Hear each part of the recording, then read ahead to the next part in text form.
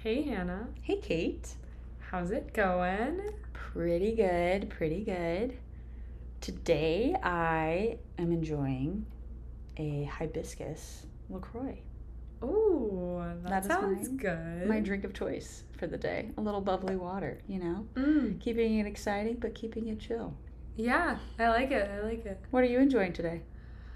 I am enjoying a limoncello LaCroix. Mm, Also delicious. Also keeping it bubbly, keeping it chill. bubbly and chill. On this less hot than it's been summer day. Sub 100. Sub 100, baby. We can celebrate that. we are basically in fall. Winter? Wait, is this the new winter? Maybe. It might be. Could be. Could be. All right, ready to get into it? Yeah, let's do it. Howdy from Houston. I'm Kate. And I'm Hannah, and today we are going to be talking about how to find intentional rest, specifically, in our day-to-day lives, but also in fitness.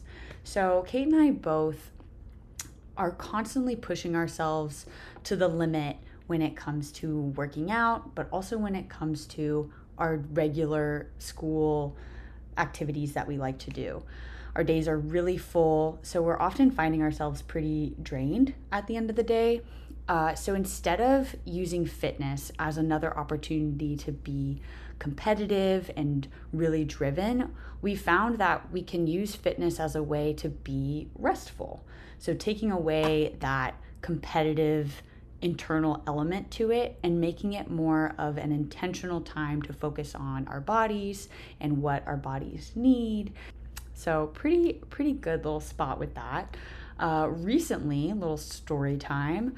I noticed I started using a heart rate monitor with a watch. I was one of those latecomers to the smartwatch game.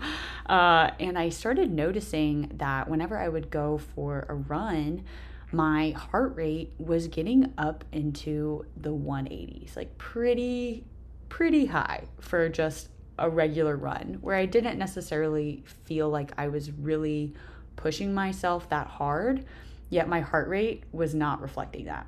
It was definitely reflecting like very, very hard work. So I started looking into that a little bit, and I found some interesting science on low heart rate training. So the idea behind low heart rate training is to follow this little formula that uses your age and some other scientific things to find a heart rate that you will not exceed during training. So for me, my heart rate turned out to be 154. So that's the max heart rate that I would let myself reach while I was going on a run. So the science and idea behind that, in pretty simple terms, is when you're exercising, your body is going to start out using aerobic training or aerobic exercise, which just means that your body is using oxygen for energy. And once you've run out of oxygen, your body transitions into anaerobic training. So in the anaerobic training, you're not using oxygen. And that's not nearly as efficient as when you are using oxygen. So the idea of low heart rate training is that the lower the heart rate tends to correlate with aerobic training, so the more efficient side of exercise. So if you can lower your heart rate for the same level of intensity, your body is going to be more comfortable, it's much more sustainable, overall just easier on your heart, on your muscles, on your lungs, while still getting the same benefits of exercise. Yeah, you're not going to be overexerting yourself and putting yourself in a stress response, like a bad stress response from exercising. Yeah. So I tried to incorporate that into running. So whenever I would go for a run, like I said, I wouldn't let my heart rate get over 154. And this was really, really difficult at first. I found myself running for like a minute and my heart rate would spike to 180, and I'd have to go back to walking to drop it back down to a reasonable rate. And it took a few weeks of that run walk pattern before I was able to run sustainably at a heart rate of 154 or lower. And now I've continued with that, and I am able to run at an even faster pace, closer to the pace that I was at when my heart rate was getting up to 180. Yet my heart rate is down at 154, or it kind of in between 150 and 160 now. So really interesting training. I'm definitely still reading into it and learning more about it. It's a theory that was developed by Dr. Phil Maffetone, I believe that's how you say his name.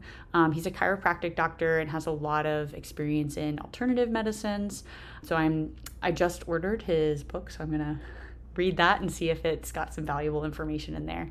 But overall, I've really found that this training has helped me just enjoy runs way more than before. And it was something I didn't realize was causing stress for me. I didn't realize that when I would go for a run and my heart rate was getting up to 180, that I would finish those runs and be more drained than I should be. And I wouldn't feel like I just relieved a lot of stress. I would feel more stressed and more exhausted. And it wasn't something that was life-giving for me. But I knew I loved exercise, so I was really confused as to why this pattern of exercising, which would normally make me feel energized or make me feel productive and like I was really doing something valuable with my time. Instead, I was leaving the exercise feeling drained, exhausted, stressed, anxious. So this has really helped me find ways to be just more peaceful with my runs, enjoy the run for what it is, go out and see nature and be in the sun, be in the sunshine, feel the breeze, and use the run as a time of, like we said, rest versus a time of competition and pushing yourself to the limit and really finding what your maximum is. This is a time for me to dial it back and get away from stress versus immerse myself in stress. So before, where I would run as a way to satisfy that competitive drive, which Kate and I both experience through school and day-to-day life, it was just overwhelming to be competitive with school and with ourselves in that area of life and also in exercise. I still find myself craving that little bit of competition now that I've taken it out of my exercise with running. And so I find ways to satisfy that by participating in team sports. Like I play soccer during the week and just recently started playing flag football and little things like that to still get exercise, but it satisfies that need to be competitive and driven and a little aggressive and just kind of satisfy that desire. So it's been a really cool exploratory journey of finding that balance. Yeah, that's awesome, especially because I think that working out should always be for your body, whether that's pushing yourself or whether that's resting in this way that we're describing during working out. I was actually very inspired by your low heart rate training back when you started a few months ago, and I didn't want to run. I was more interested in weightlifting at the time.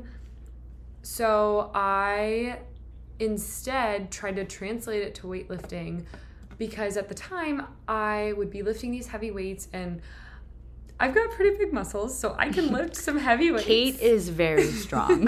I can lift some heavy weights, but I was finding that I was starting to feel like really anxious and almost panicked, I would say, during my lifting workouts. And I started to feel very drained at the end of the workout as well. And I knew I was already sort of drained from just medical school and this lifestyle where we have to keep up with so many different things. And like Hannah, I wanted my workouts to work for me and not contribute to the feeling of being drained. And so what I did was transition to, if I started to feel that like panicky, really stressful feeling, I would take a minute, recover, and just lower the weight and just lift a much lighter weight. And so that started to work pretty well for me for a little bit. But then over the summer, I went to Europe for a couple weeks, and going into the trip, I was really nervous about keeping up with working out because for the last several years, I've used it to maintain a healthy mental health. And I was like, oh my gosh, for 2 weeks, I'm not going to be able to lift probably or do most of the working out I usually do. But I was like, okay, how can I modify what I currently do to suit traveling in Europe? So what I did was every morning I would wake up a little bit earlier than I normally would and do a little bit of mobility. So that's like active stretching and a little bit of passive stretching sometimes too. Just moving around to wake my body up. And then we would do a ton of walking every day, as one does in Europe.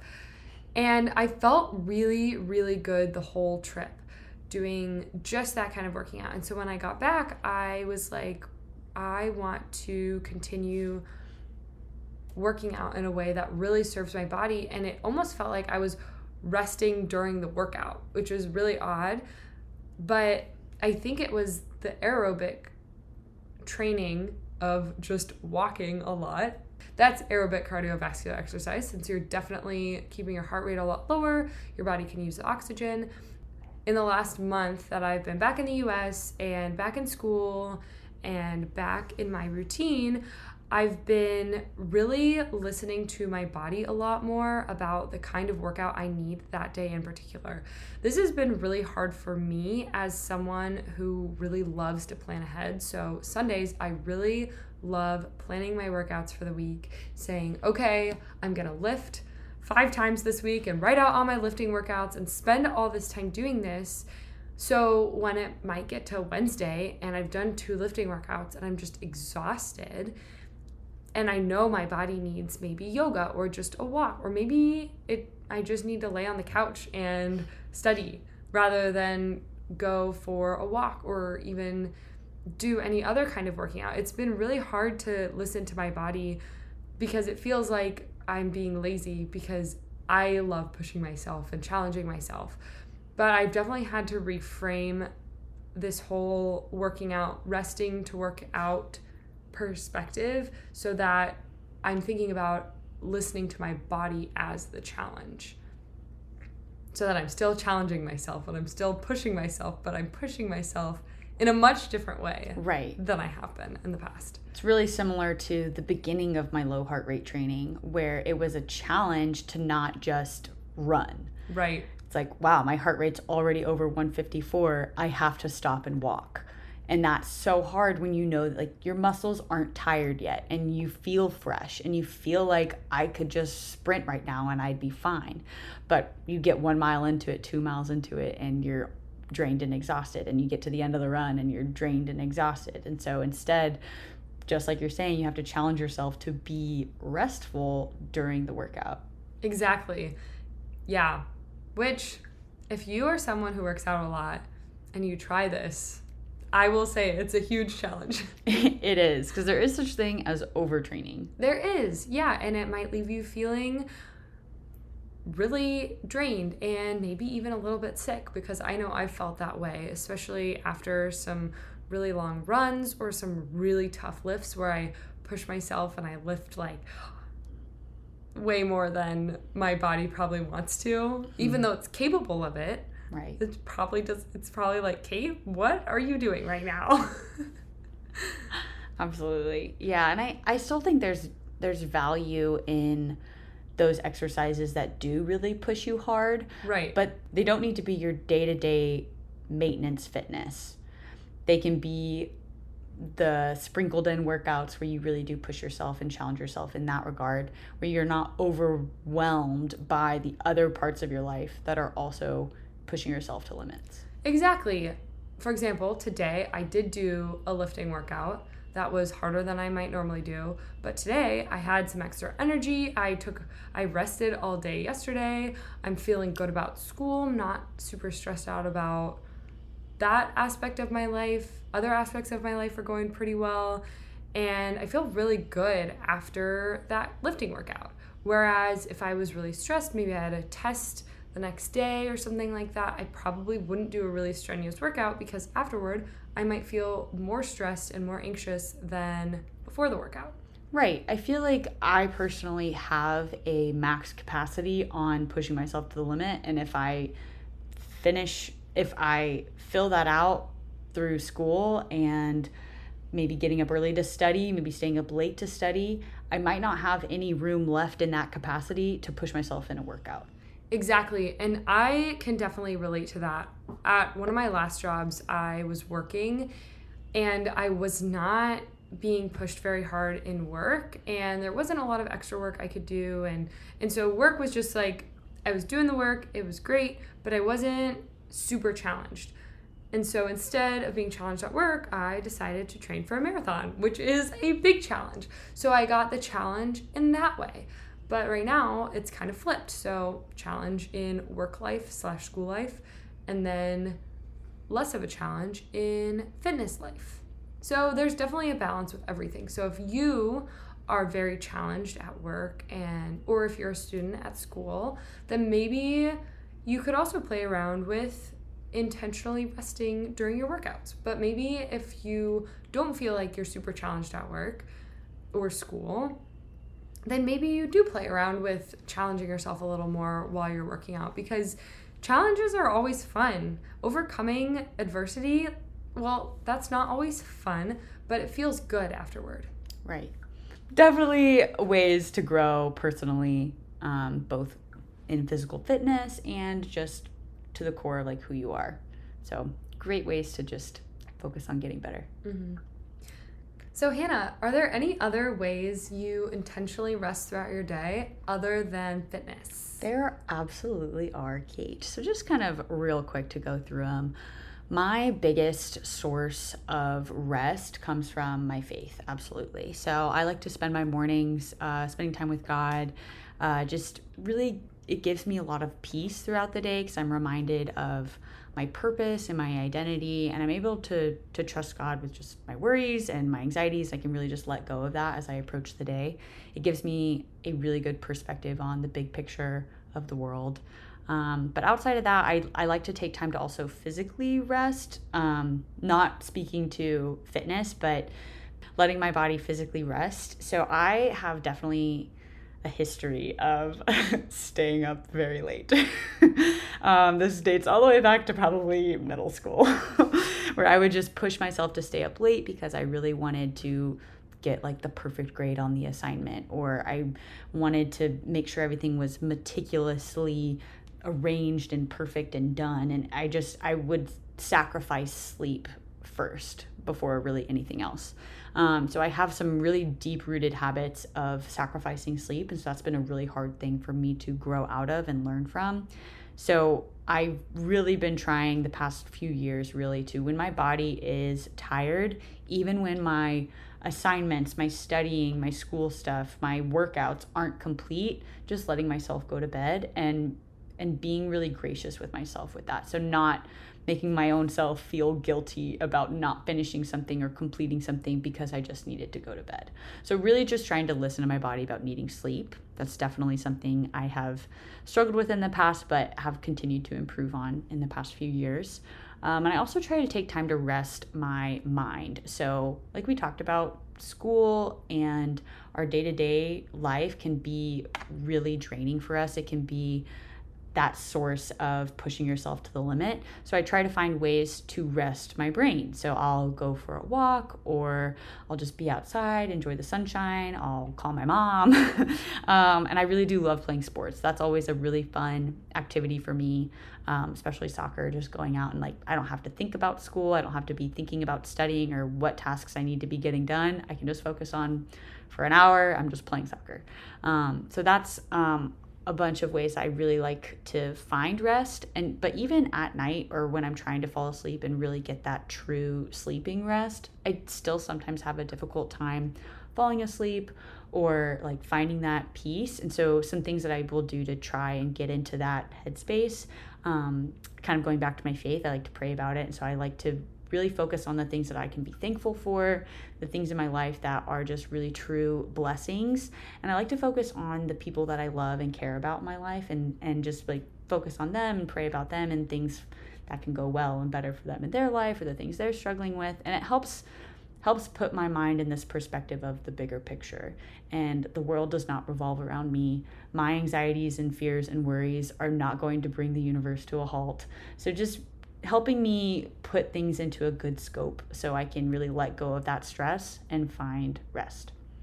That's awesome. Thanks. What about you, Kate? What are some ways you like to find rest outside of fitness? Outside of fitness, well, I think I've mentioned this on the podcast before, but similarly to your mornings, I meditate every morning. And for me, it's a really good way to feel grounded and just come back into my body and get out of my head. And because sometimes I can wake up, especially if it's a busy day or a busy week, and I can be like, okay, what do I have to do today? I have this 5 million things to do. And the meditation that I do in the morning, I just focus on my breathing, I focus on how my body feels, and I just focus on relaxing physically.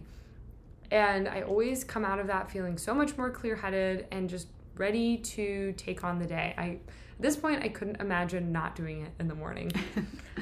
And then, kind of similar to you as well, throughout the day, I've been practicing listening to what my body needs. So if I'm really stressed out, all right, what do I need? Do I need to do some yoga? Do I need to go for a walk?